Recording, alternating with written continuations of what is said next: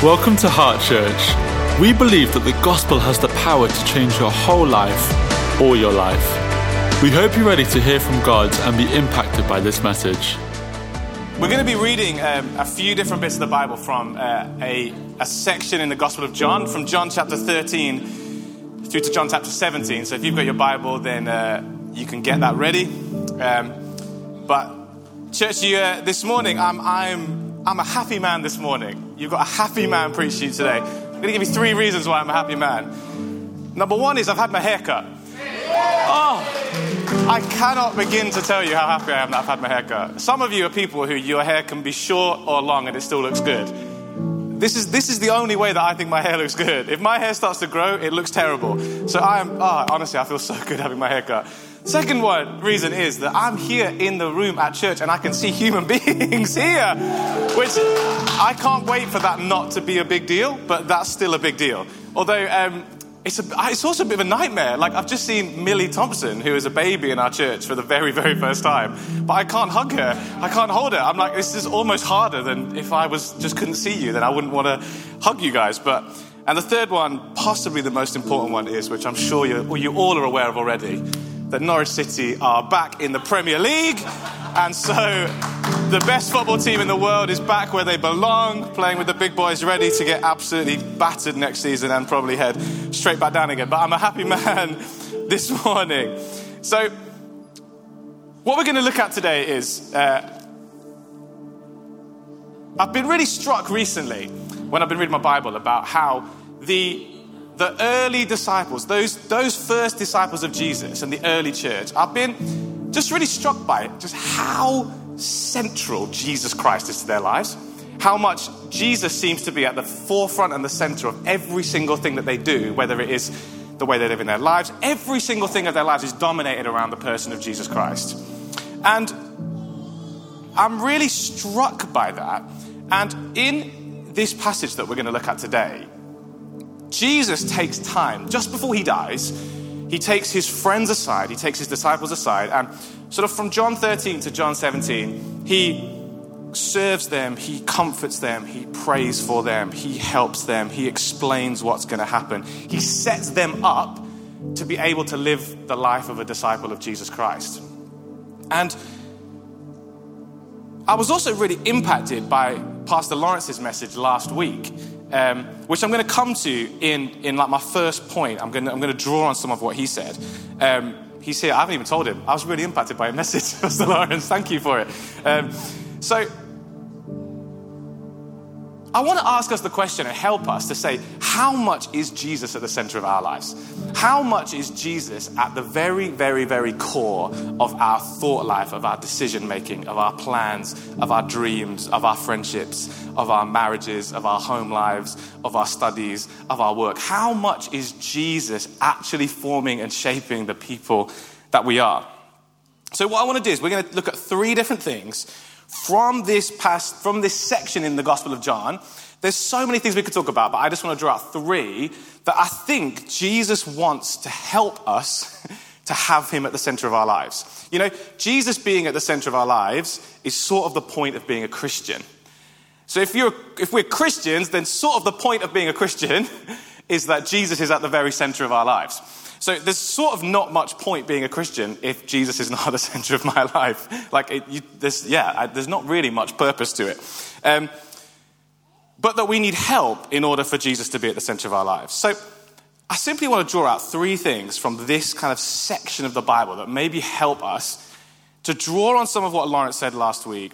And next week we're heading into a series on worship. We're going to spend 4 weeks doing a series on worship, which is going to be amazing. And hopefully this can set us up a little bit for that.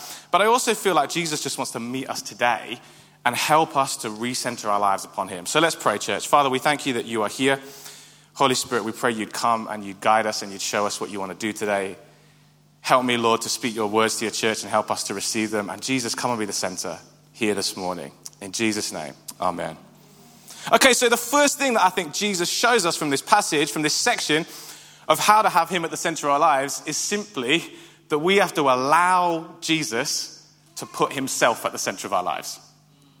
See, Christianity, if you're a Christian here, Your whole life, our whole faith is built not on us working our way to Jesus, but on Jesus working his way to us.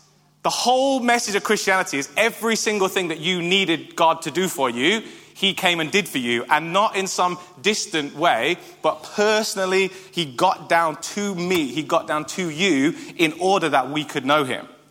I'm going to read you a story from John chapter 13 to help illustrate this, and then hopefully we'll see what I'm saying. John chapter 13, verses 4 to 12. So this is around Jesus' final Passover meal that he's ever going to share with his disciples. And we're right at the end of his life. In a few chapters' time, he's going to be arrested, he's going to be beaten, he's going to be crucified. This is what it says. It says, so he got up from the meal, that's Jesus. He took off his outer clothing, he wrapped a towel around his waist, and after that he poured water into a basin and began to wash the disciples' feet, drying them with the towel that was wrapped around him. He came to Simon Peter, who said to him, "Oh Lord, are you going to wash my feet?" Jesus replied, "You do not realize now what I'm doing, but later you will understand." "No," said Peter, "you shall never wash my feet." And Jesus answered, "Unless I wash you, you have no part with me." "Then, Lord," Simon Peter replied, "not just my feet, but my hands and my head as well."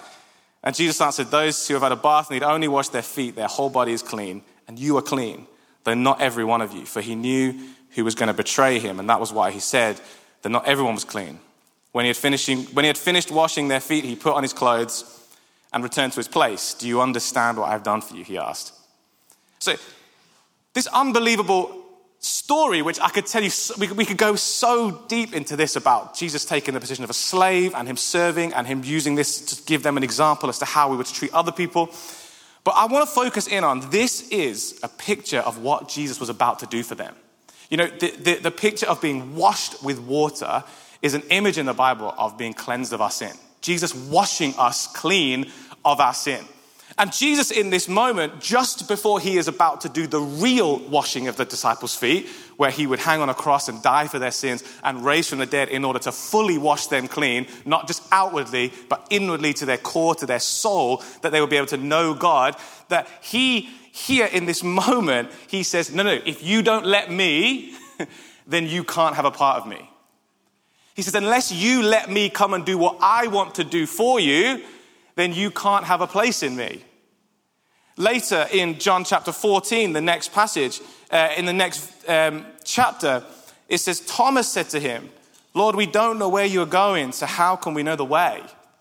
And Jesus answered, "I am the way and the truth and the life. No one comes to the Father except through me. If you really know me, you will know my Father as well. From now on, you do know him and you have seen him." See, our whole Christian life, if you're a Christian, is built on us saying, Jesus has done this for me. I don't get to decide how he saves me. I don't get to decide how I get into relationship with God. Jesus has already made the way, and he said this is how we do it, and we, by faith, just receive what he has already done. So if Jesus is going to be at the center of my life in the most fundamental way, all I have to do is receive by faith what he is already doing for me. And so I think if we want Jesus to be the center of my life today as a Christian, if you're a Christian, then I think the starting point is to say, well, Jesus, what are you wanting to do for me today? What are you wanting to do in me? How are you wanting to put yourself in the center of my life? Because that ultimately is what our lives are entirely built around. It's not me trying to get to Jesus, but Jesus coming and going, let me wash you clean. You know, the Christian life is a life of receiving that and then with humility and faith following Jesus' leading. That's the life of a disciple, is to receive that from Jesus and then follow him. But it begs the question, how do we know what Jesus wants to do in our lives? You know, I don't know whether, I feel like at the moment, and it's probably been true always, but it seems to be so much at the moment of, this is the world that I want, or these are the truths that I think, and now I'm going to put that onto Jesus. And I'm going to make Jesus in the image of the things that I want him to be.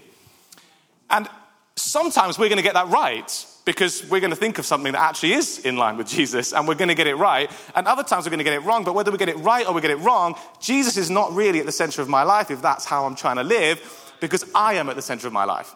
My ideas are at the center of my life. My traditions are at the center of my life. My beliefs are at the center of my life, rather than me going first to what Jesus has said and done, and then allowing him to lead me into all truth. This is why I loved what Lawrence did last week, because I think some of the ways that we can help to have the real Jesus at the center of our lives is to go to the Bible, go to the stories of Jesus, go to the teaching of the apostles, and then allow God to speak to us through that. So if you missed Lawrence's message, Lawrence looked at some stories about the risen Jesus while he was still on the earth before he ascended to heaven, and looked at how he had kindness and compassion on his disciples. He walked the wrong way with them. He helped them to process. He helped them to figure out their pain. He went and he helped Thomas, allowed Thomas, who was doubting, to put his fingers in the nail holes of his hands.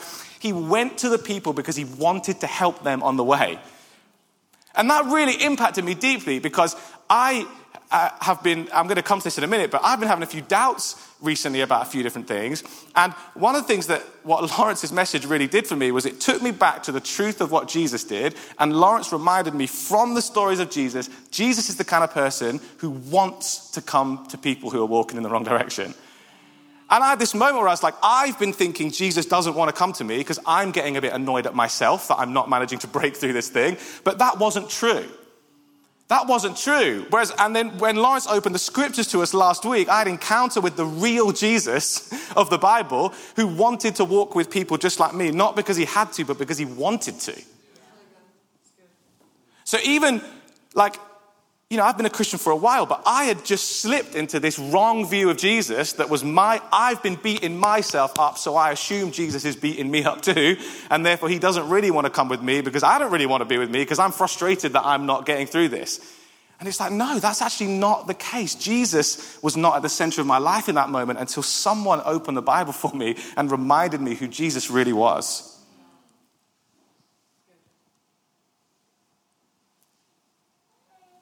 So I want to encourage us to be in our Bibles, reading the Gospels, reading the New Testament, to find and remember who the real Jesus is. I had to turn my Instagram off on Easter Sunday because of the amount of things that were posted on Easter Sunday about what Easter was really about. Not many of them were about the resurrection of Jesus and about his salvation to the world. They're about a lot of other things.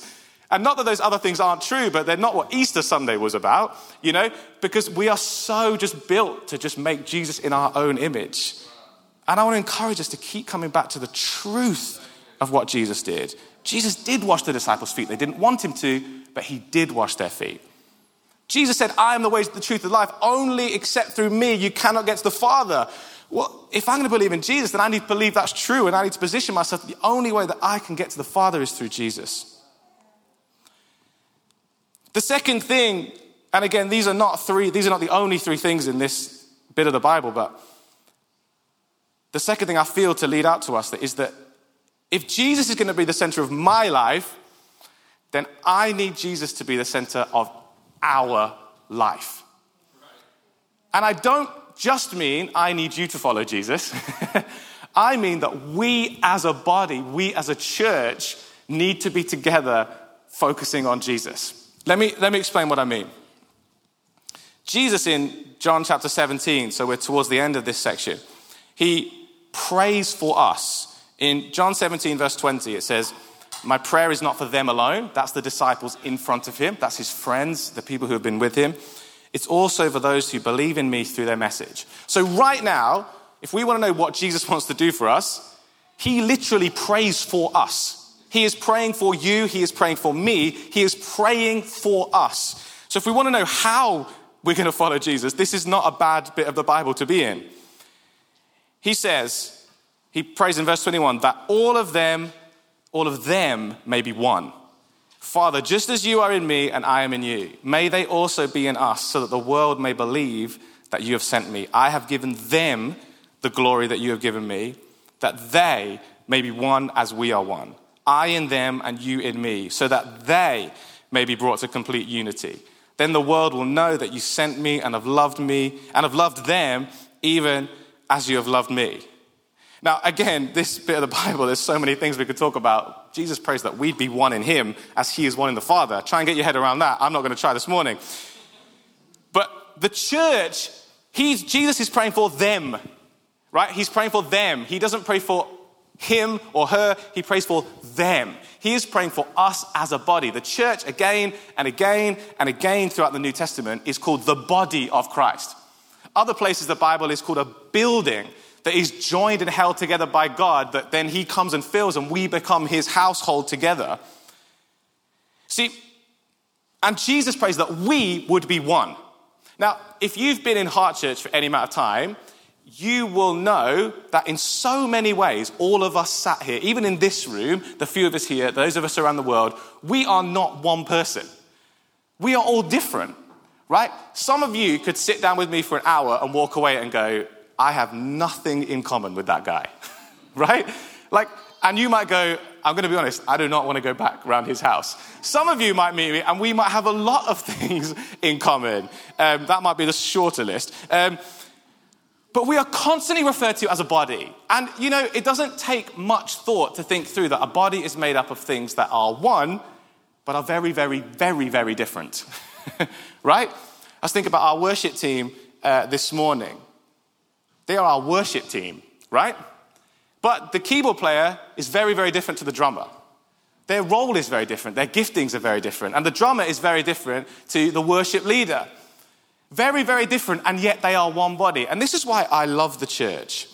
And I know, I'm going to say some things now that it feels like a weird time to say it because we can't all come to church. And next week, I will not be in this room. I will be on my own in my house. Well, not on my own. I have my little 2-year-old boy with me who, will maybe be quiet enough for me to listen to what's going on. He won't be. So Jesus prayed that we would be one. So for us to be one is so fundamentally important to who we are. But we are supposed to be a diverse, different group of people who, when we're thrown together, some of our differences are seen more visibly because we are together. The hand looks most different to the foot when someone's playing the keyboard. Do you know what I mean? When someone's playing the keyboard, your hands and your feet look very, very, very different, don't they? But you need your feet and your hands if you're going to be a human being, So when we come together, our diversity, our difference, I think is gloriously exposed in a great way. You're supposed to be different to me. Your worship is supposed to look different to mine. And, because we're all unique, but we're all bringing our own experiences to the table. But that is how we're a body. A body is not made up of 55 hands. It's not. A worship team is not made up of 7 drummers. There's not enough perspex in the world to shield that many drums from our ears. We are supposed to be a body. One of the things that, if Jesus is going to be at the center of my life, then I need to listen to this prayer and go, that means I need to be part of the body. I need to be connected to a church, and I need to be coming into the life of that church. Obviously, we're going to have to be patient for a bit because our lives don't work properly on my own.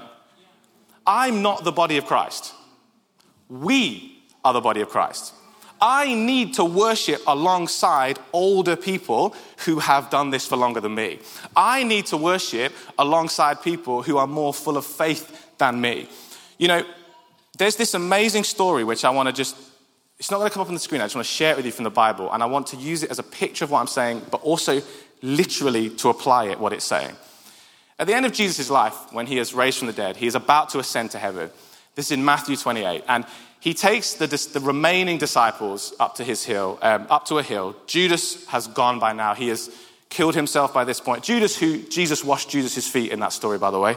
Just as a quick reminder, Judas was right there. Jesus was washing the man's feet who would betray him.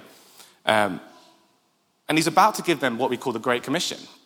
Go into all the world, make disciples of all nations, baptize them in the Father, the Son, the Holy Spirit. And he gives them this great promise that surely I'm with you to the very end of the age. Just before he does that, Matthew 28, at the end of the gospel, it says, and they worshipped him and some doubted.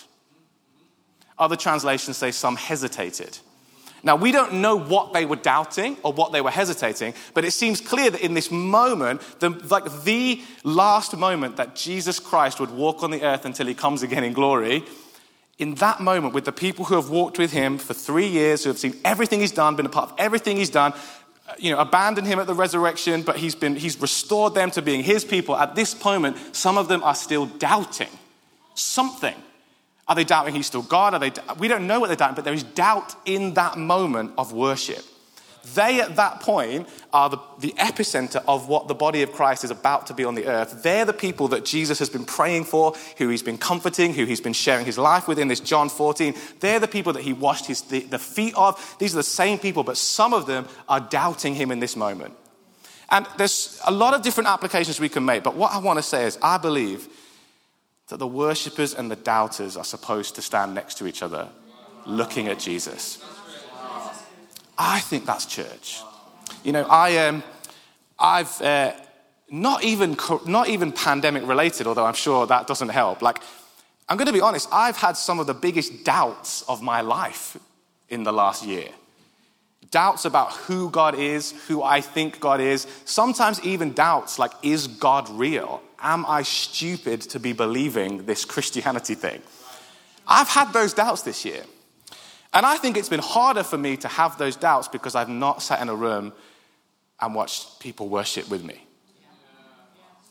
And I think there is something where the doubters and those who are full of faith, the sick and the rejoicing in their healing, the people serving God through singleness and the people serving God through marriage, those who are just about to retire and those who are just starting their careers, those who are out of work and those who have just had a promotion, the sick, the lame. I think there is something about the body of Christ when we all come together and all of us are looking at one person, Jesus Christ, even though some of us don't even know if we think he's real right now.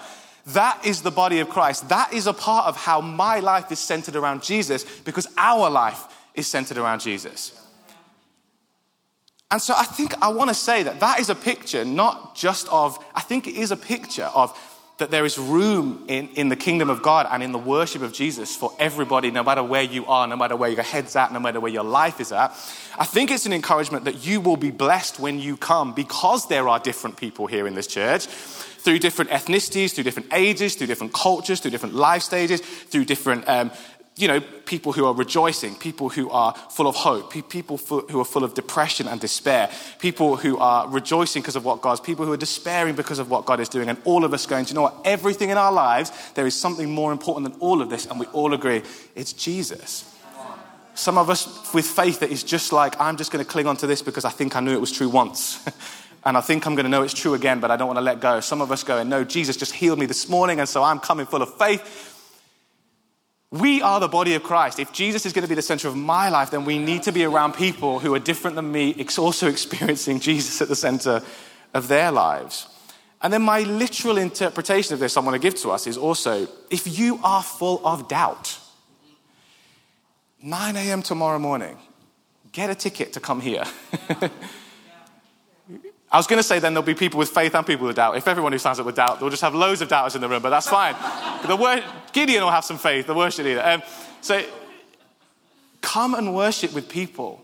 Come, and I know we can't all come, and as a church we're going to be on a bit of a patient road because our venue is a vaccine centre right now, and so we're going to be a bit nomadic as restrictions start to ease. But I just want to say, I think if you want Jesus at the centre of your life, don't get sucked into the idea that you can do this alone or that you're supposed to do this alone, because you're not. And I think there's been a grace on us for the last year. I think there has been to be able to do it somehow kind of alone, because you're not alone if you're in your house alone right now. You're not. Because this part of the body, I am connected to someone in Germany right now worshiping Jesus. So we're never alone, but equally when we are part of a church, a local church, then we are seriously not alone. Something is forged in me when I see a father and son sat here on the front row both worshiping together. Something's forged in me. My son is younger than Zach sat here in the front row. That gives me faith that when my son is his age, me and him will still be worshiping together on the front row. When I see the elderly person worshiping in church, and we can't wait to welcome some of our elderly and vulnerable back into church, I'm remembered that no, you can go through life, through the ups and downs, and still love Jesus and serve Jesus, because you can do that. When I'm around people that I know are very bright and intelligent, it reminds me that, okay, I'm not an idiot for believing this. Some very well thought through people think this is the truth. When I'm watching a baptism service and you've got all these random stories of different upbringings and backgrounds and circumstances, and they're all weaving and merging into one moment where they meet Jesus, I'm reminded again that Jesus is the center of our life in that, and that is part of making him the center of my life. Come and be part of the body when we can. And if you're doubting whether you even believe Jesus is real, come and worship. Come and stand next to people who believe. And we can all look at Jesus together, because the very people that shaped and changed the entire world had doubters in who doubted something, were hesitant about something about what was going on. And then finally, for Jesus to be at the center of our lives, we need to ask the Holy Spirit to help us. We can't do this without the Holy Spirit. God, the Holy Spirit. Jesus in John chapter 14, he said this to them, in that same part of the Bible, all this I have spoken while still with you. But the advocate, the Holy Spirit, whom the Father will send in my name, will teach you all things and will remind you of everything I've said to you. The Holy Spirit, he said, he would teach us all things and remind us of everything that I have said to you. If we want Jesus to be the center of our lives, we've got to invite the Holy Spirit to teach us and remind us of what Jesus has already said. And this is where I just want to give us a brief kind of something you could do out of this message if you feel stirred by any of the things. What you could do is the Holy Spirit, he says, he will remind us of everything Jesus has said. This is where I came to Lawrence's message. We could start with what has Jesus already said.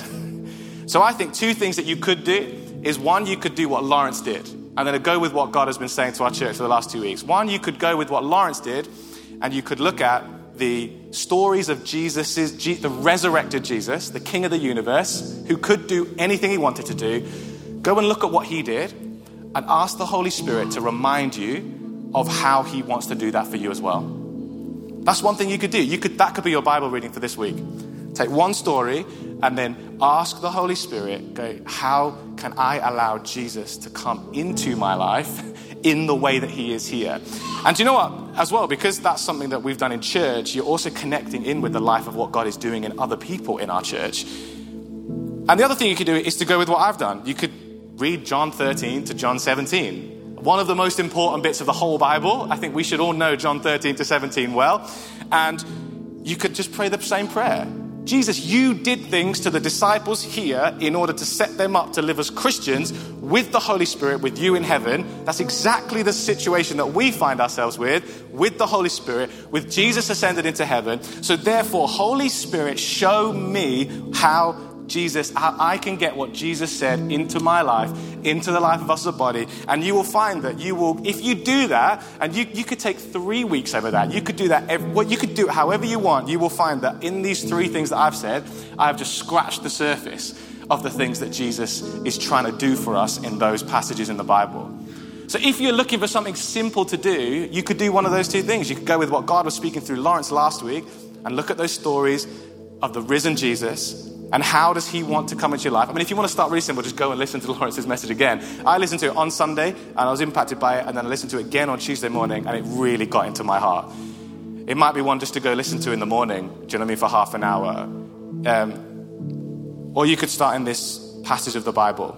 But you know what? And if none of those things are what you want to do, the simple, number 3 is ask the Holy Spirit to help you.